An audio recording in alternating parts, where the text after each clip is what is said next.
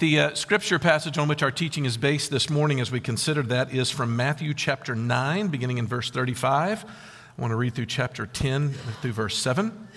Let's give our attention to the hearing of God's word to us this morning. And Jesus went throughout all of the villages and cities, teaching in their synagogues and proclaiming the gospel of the kingdom and healing every disease and every affliction. When he saw the crowds, he had compassion for them because they were harassed and helpless like sheep without a shepherd. Then he said to his disciples, "The harvest is plentiful, but the laborers are few. Therefore, pray earnestly to the Lord of the harvest to send out laborers into his harvest." And he called to him his 12 disciples and gave them authority over unclean spirits to cast them out and to heal every disease and every affliction. The names of the 12 apostles are these: first, Simon, who is called Peter, and Andrew his brother, James the son of Zebedee and John his brother, Philip and Bartholomew, Thomas and Matthew the tax collector, James the son of Alphaeus and Thaddeus, Simon the zealot, and Judas Iscariot, who betrayed him. These 12 Jesus sent out, instructing them, "Go nowhere among the Gentiles and enter no town of the Samaritans, but go rather to the lost sheep of the house of Israel, and proclaim as you go, saying, the kingdom of heaven is at hand." This is God's word. Thanks be to God. I want you to imagine for a moment a scenario, which is based on a true story, by the way, of a church who has gone on a missions trip. I wonder if you've ever done one of these. I have lots of positive memories of going with a group of people to a foreign land and digging in the dirt and doing our best to serve a people that would otherwise have no access to the gospel. But if they needed food or maybe a shed built on their land or maybe some vacation Bible school being taught, we were there with our overalls on and with joy. Well, this particular group went on just such a trip, and they spent about 10 days with an underdeveloped people group in a foreign land who mostly had never heard of Christianity at all. And after their trip was over, they considered it a huge success. The last night of the trip, the participants sort of got up and shared how they had been changed by the experience and how much their eyes had been opened to the needs of the world around them. And so they boarded the airline for their home afterwards. But during a layover in a large American city, the group, all in little matching t-shirts, by the way. Why do we do that? I don't know what's up with that. But they found themselves at their next departing gate. And soon after they took their seats, about 10 members of a very active LGBTQ group took seats very near them right there at the gate. The church group understood very quickly what they were about. There were some that were trans and they were dressed differently. Some were gay and kissing each other in their seats. Well, fortunately, there wasn't an altercation. But the church group was visibly uncomfortable, so much so that after about 20 minutes of witnessing the public displays of affection being exchanged between the gay couples, 4 of the group stood up and removed themselves from their presence and went to a nearby gate to wait for their flight to depart. And again, while no verbal unpleasantries were exchanged, the pastor reported that it was pretty clear why the church folks withdrew from that moment. Okay, stop for just a second. Do you see a little bit of the contrast there? Why is it that these church people were more than happy to gleefully serve these lost tribes of people in their foreign land, but so joylessly uncomfortable at the people at their airport gate, who probably had even less exposure to the gospel? I thought about this question for years since I heard about that story, and I've come to believe that the problem is what I would call a location issue. And by that I mean that the church people misunderstood where they were. That is, when they had shovels in their hands and they're digging out the foundation of new sheds that they're building for the natives, they saw themselves as missionaries. They didn't expect anything from the natives. They were just delighted to serve Jesus and do whatever they could. But almost the minute that they stepped into the airport, they began to see themselves as re-entering the American culture war, where those people were troublemakers, blights upon America's cultural decline. And of course, if you're here this morning and you're thinking to yourself, wait a minute, is Les slipping on what we've always believed about our historical doctrine of healthy sexuality? If that's what you're thinking right now, then you very well may be part of the problem. But I want to make an assertion this morning that Jesus believes that you and I are always to be missionaries. We've come to this portion in our study in Matthew to a place where Jesus is telling his followers how he wants them to relate to the world around them. And the long and the short of it is this: my followers are on a mission, Jesus will say, all the time. And he follows up that commission with one of his longer sermons about the ups and downs that his people are going to face in this great lifelong task of ours. But this is what I want you to think about when you're studying this morning. Where are you? And I don't mean Oxford, Mississippi. I mean, what kind of context are you in? And do you have a missionary mindset about living in the early 20s in America? Or am I thinking of something else? I think Jesus gives us at least three things to think about when it comes to us understanding our mission that he's given us. He gives us, first of all, a mission of compassion, a mission of empowerment, and finally, a mission of strategy. Let's start with that first one about compassion. Look at verse 36. He says, when Jesus saw the crowds, he had compassion for them because they were harassed and helpless like sheep without a shepherd. I love getting glimpses into that the New Testament gives us into Jesus' emotional life, because we rarely think about the fact that he had one. I mean, what was he thinking? What was it like to be around him? Well, Matthew says that when you were around him, you noted that he was a man of compassion. That word compassion is a French derivative. Literally translated means to suffer with. It's kind of a nice description for one who would eventually suffer with his people on the cross. But how much have you really thought that out, and I would argue applied, the idea that one of the number one self-descriptors that Jesus says of himself is that he's compassionate? Let's start, first of all, with its theological meaning. Very interesting. Jesus' compassion shows that he is doing the Old Testament Yahweh's business. This is really interesting. Over and over again, when Yahweh's compassion gets mentioned in the Old Testament, often, so much, it's talking about a time when God is going to look at the Jews, exiled, enslaved, needing to be regathered, and rescue them. Over and over again, that's what it's talking about, is compassion. Let me quick fire a couple of rapid scripture passages at you. Deuteronomy 30.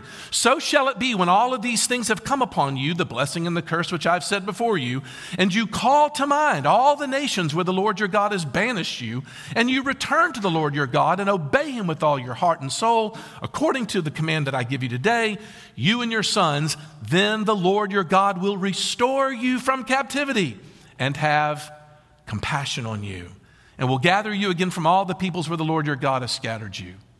Let's do another one. Isaiah 14. For the Lord will have compassion on Jacob, and will again choose Israel, and will set them in their own land, and sojourners will join them and attach themselves to the house of Jacob. Another one, Jeremiah 12. After I have plucked them up, I will again have compassion on them, and I will bring them again, each to his heritage and each to his land. You get the point. I've got more. But do you see that there's a theme emerging there? Because the Old Testament always talks about God being compassionate when he's thinking about reinstituting the people of God, returning them back to their rightful place as heirs of God. Now, look, I want to pick this up again in the next point, but leave that right here. Matthew has to be thinking about this as he unpacks the next stage of Jesus' mission. But think about how hard it is to keep Jesus in this picture. Maybe you're like me. There was one commentator, Bruner, who said this. He said, mission is not motivated by Jesus' disgust for people because they're such sinners, nor even by imperial sense that he has a right to people, which he does, but it's motivated by his compassion for hapless people. And my question for you on this first point is simply this: has that registered with you? Jesus' fundamental motive in his work in and about you is because he has compassion for you. But it occurs to me as we think about this, that's an idea that has to be received, doesn't it? I do think for many of us, we've followed Jesus for so long that we've forgotten what it's like to be without his compassion. We've forgotten a little bit what it's like to go to a funeral where the people in that funeral think that this life is all there is. And they walk around in utter despair. Or maybe you've forgotten what it's like to lose a job without the knowledge that you have a Father who owns the cattle of 1,000 hills and has promised to provide everything that you need. Or maybe you've forgotten what it was like when you would experience heartbreak, when you felt betrayed, when you felt utterly alone, and no sense that there was a God in the universe that loves you and protects you and cares for you. We forget what that was like. But I think Jesus is making this point that suffering in this life creates this inertia oftentimes to cast God in the character of the great cosmic Scrooge. He's just so put out with your weakness. But in the Old Testament, when Moses asked to see God's glory, God, show me the thing that you love the most about yourself. Tell me the thing that would absolutely blow my mind if I wrap my mind out of it. Do you know what Yahweh, that mean Old Testament God, do you know what his first answer was? The Lord, a God merciful and gracious, slow to anger, abounding in steadfast love and faithfulness, keeping steadfast love for thousands, forgiving iniquity and transgression and sin. Now, some of you know he says a couple of challenging things in the 2 verses after that, and I know you know that, but I can bet you $5 that jaded hearts will race past those encouraging words that are the first things out of Yahweh's mouth. We all do that. You've heard Brian and I quote often from our good friend Ricky Jones, a pastor over in Tulsa.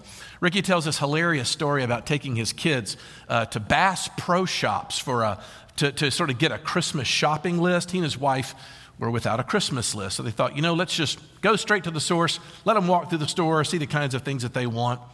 He said they'll walk through and they'll be like, oh, Daddy, can I have this airsoft gun or something? And Ricky, of course, would look at him and say, put it on the list. But in this illustration, he says, but imagine if at the end of that little Christmas shopping excursion, I looked over at my children in the parking lot on our way home and said, okay, kids, you see this list that you just made? You're getting none of it. Not one thing.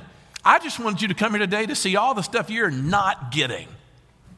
You would think him the worst possible parent in the world, wouldn't you? That would be about as cruel as it gets. But isn't this oftentimes the way we think about what God has done? We walk around thinking, God, why is it that you are constantly dangling that great marriage in front of me, knowing all the while that I don't get to have that? Or why is it that I have to have friends who are all these people that seem so fulfilled and so rich, rich in their jobs, but God doesn't love me enough to give me one that I don't hate? And why? Because we think to ourselves, he means me harm. He's mad at me. And honestly, I don't blame him. I don't like myself very much either. But look, this is the principle I think Jesus is trying to establish. You will never be a person on a mission of compassion until you have been the recipient of compassion yourself. That's the theme. That's the big deal. There was a statistic that came out of my time in campus ministry that was very weird. I was talking to somebody about this week. About students who are getting ready to go to physical therapy school, PT school.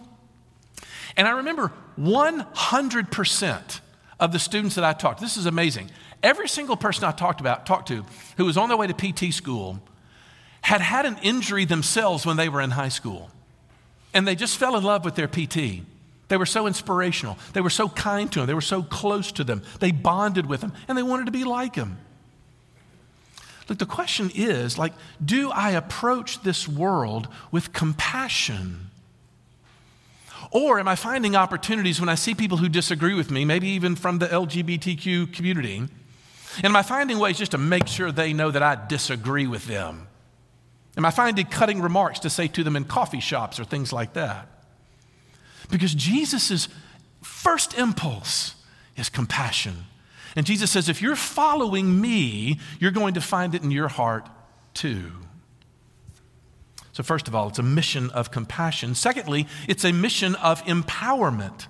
Because this next section of our text, honestly, is really, really cool. Because Jesus announces the purpose of his mission when he says in verse 37, the harvest is plentiful, but the laborers are few. Therefore, pray earnestly to the Lord of the harvest to send out laborers into his harvest. Ha, that's it.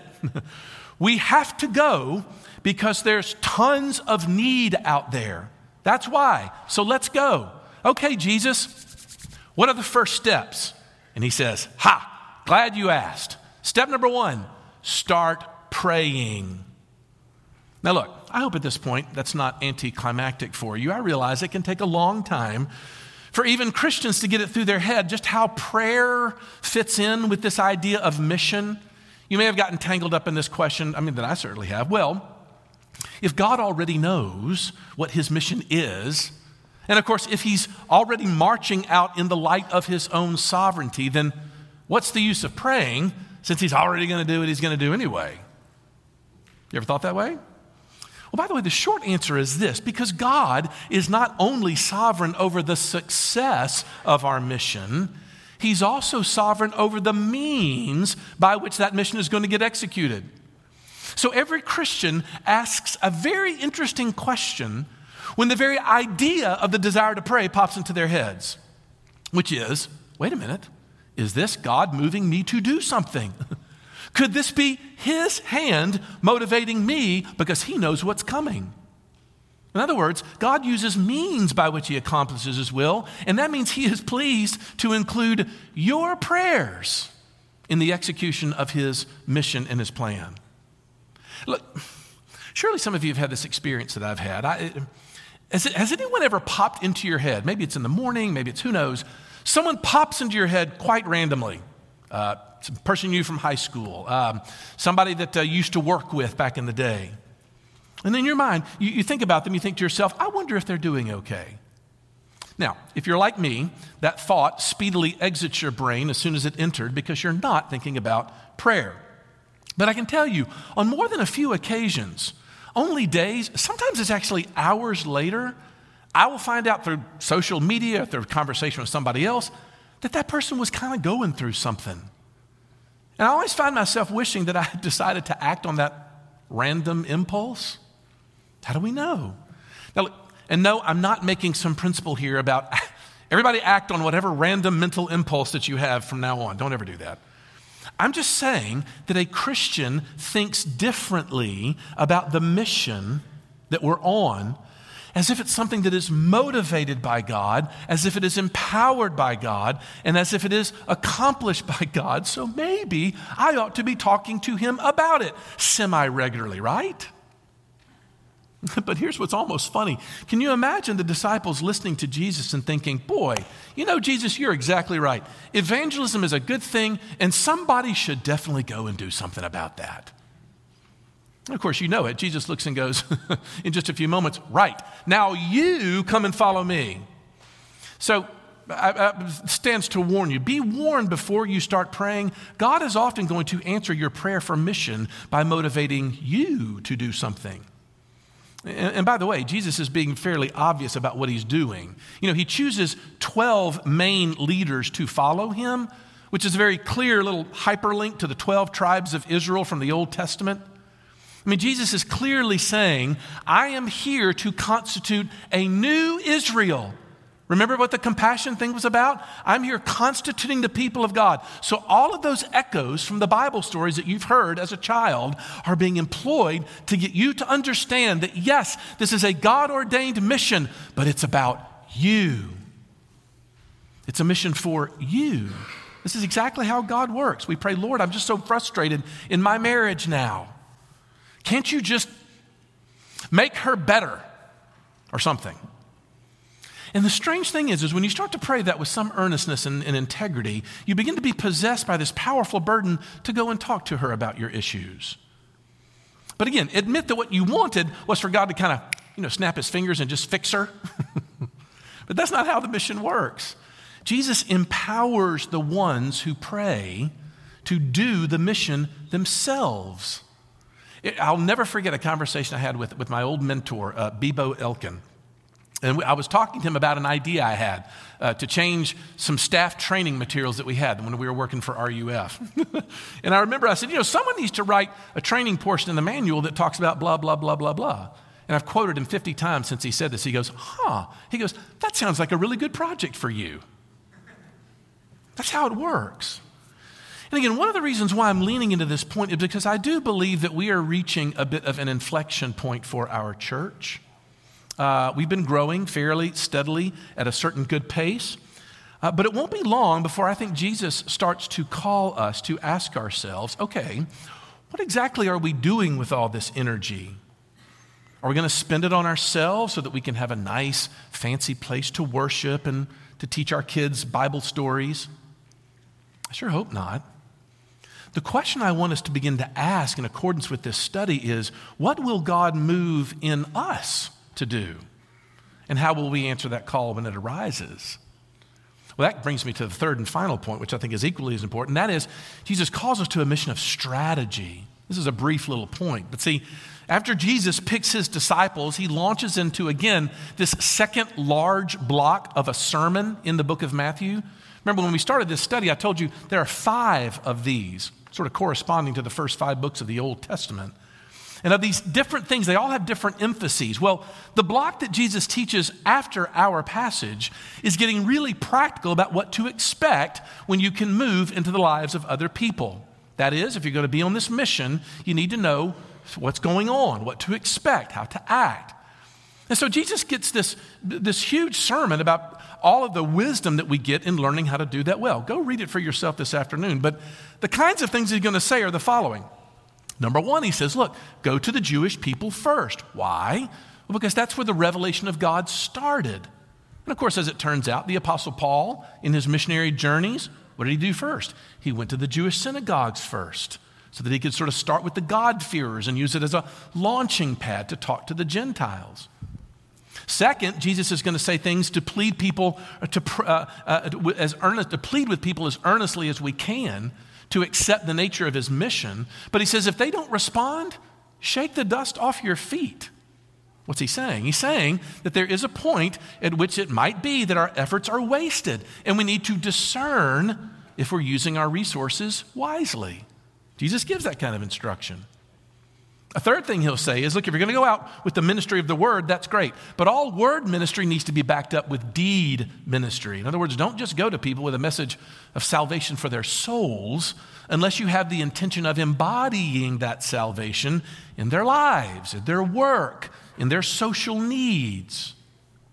A fourth thing, a final thing, that he'll instruct his followers to not be those that live extravagantly. Paul will affirm that a workman is worthy of his wages, yes, but Jesus warns his missionaries to look for a modest life, which is so contrary to the cults, right? The cult leader, of course, is usually the richest and most privileged person among the people. But my point I'm simply making is this, is Jesus' followers are to be thinking strategically about how to get this message of hope and healing out. So here's your question, Christ Presbyterian Church of Oxford. Are you doing that? We've had a season of growth, both numerically and obviously in our physical plant here in this lovely building. But are we thinking about how Jesus is empowering our mission? Or are we simply are we racing towards becoming, like a country club church where membership in it is like a social club? Or are we thinking carefully about how to mobilize ourselves wisely, strategically, to be the kind of church, I remember Tim Keller saying this one time, to be the kind of church that if God forbid there was a bomb dropped on this building on Sunday mornings, wiping out the entire congregation, that the city of Oxford would weep for it. Not because they believed a word that we said one way or the other, but because we had loved this city so well. How long before we have to think about multiplying our sense of mission both locally and beyond? I think this is the challenge of picking up Jesus' mission that he's trying to launch here, and has always been launching, by the way. There's been more than a couple of you who have referred me to this little Netflix special that's getting all this attention called the Blue Zones. How many of you have watched the Blue Zones? The show is about a researcher who is looking into places in the world where there are disproportionate numbers of people who have lived until they're 100 years old, right? And trying to investigate them. Well, it turns out that Okinawa, Japan, of all places, is one of those places. And the host spent all this time trying to investigate exactly what the lifestyle preferences were that might have contributed to the longevity of those people. Well, one of the things that he discovered in a list of things that sort of contributed to it is the practice of ikigai. I didn't know that Japanese word. I'm probably mispronouncing it. Randall will correct me on that later on. Apparently, the word loosely translated is, Randall speaks Japanese. You ought to know that, but he is. He used to live in Japan a while back. Go figure. Multi-talented. The word loosely translated is the word purpose. This researcher on this show began to notice that every single one of these people that were 100 years old had lived every one of the days of their lives because they knew why they were there. They had a reason. They had a purpose. There was something they were supposed to do, something they were supposed to endure.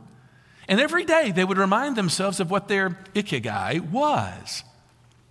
And as I was watching that show this week, I thought to myself, there should never be a time when a Christian has to ask that question. There should never be a time where I wonder what my purpose is. Now, I can't guarantee that that causes you to live to 100. I don't know that I want to live to 100, quite frankly. But the point is every Christian walks out knowing what their ikigai is. I am here to advance his kingdom. I am here to show compassion on his people. I am here to think strategically with the wisdom that God has given us throughout the ages and implanted in our own very congregation. And I'm here to realize that probably when it's all said and done, it's not somebody else's job. It's mine. He's calling me. And I realize that there's a certain age you get to, it's kind of like, oh man, I'm so tired. My back hurts. I'm not mobile anymore. That's okay. You can still pray. You can always pray. God has empowered all of our people to participate in whatever way in which we can, at whatever stage of life we find ourselves, in whatever station in life we find ourselves, to move forward. And we're probably entering into a season as a church where we're thinking about those very things, and we're going to do so in the light of what Jesus has called us to mission. Because the harvest is plentiful. The laborers are few. Let's pray.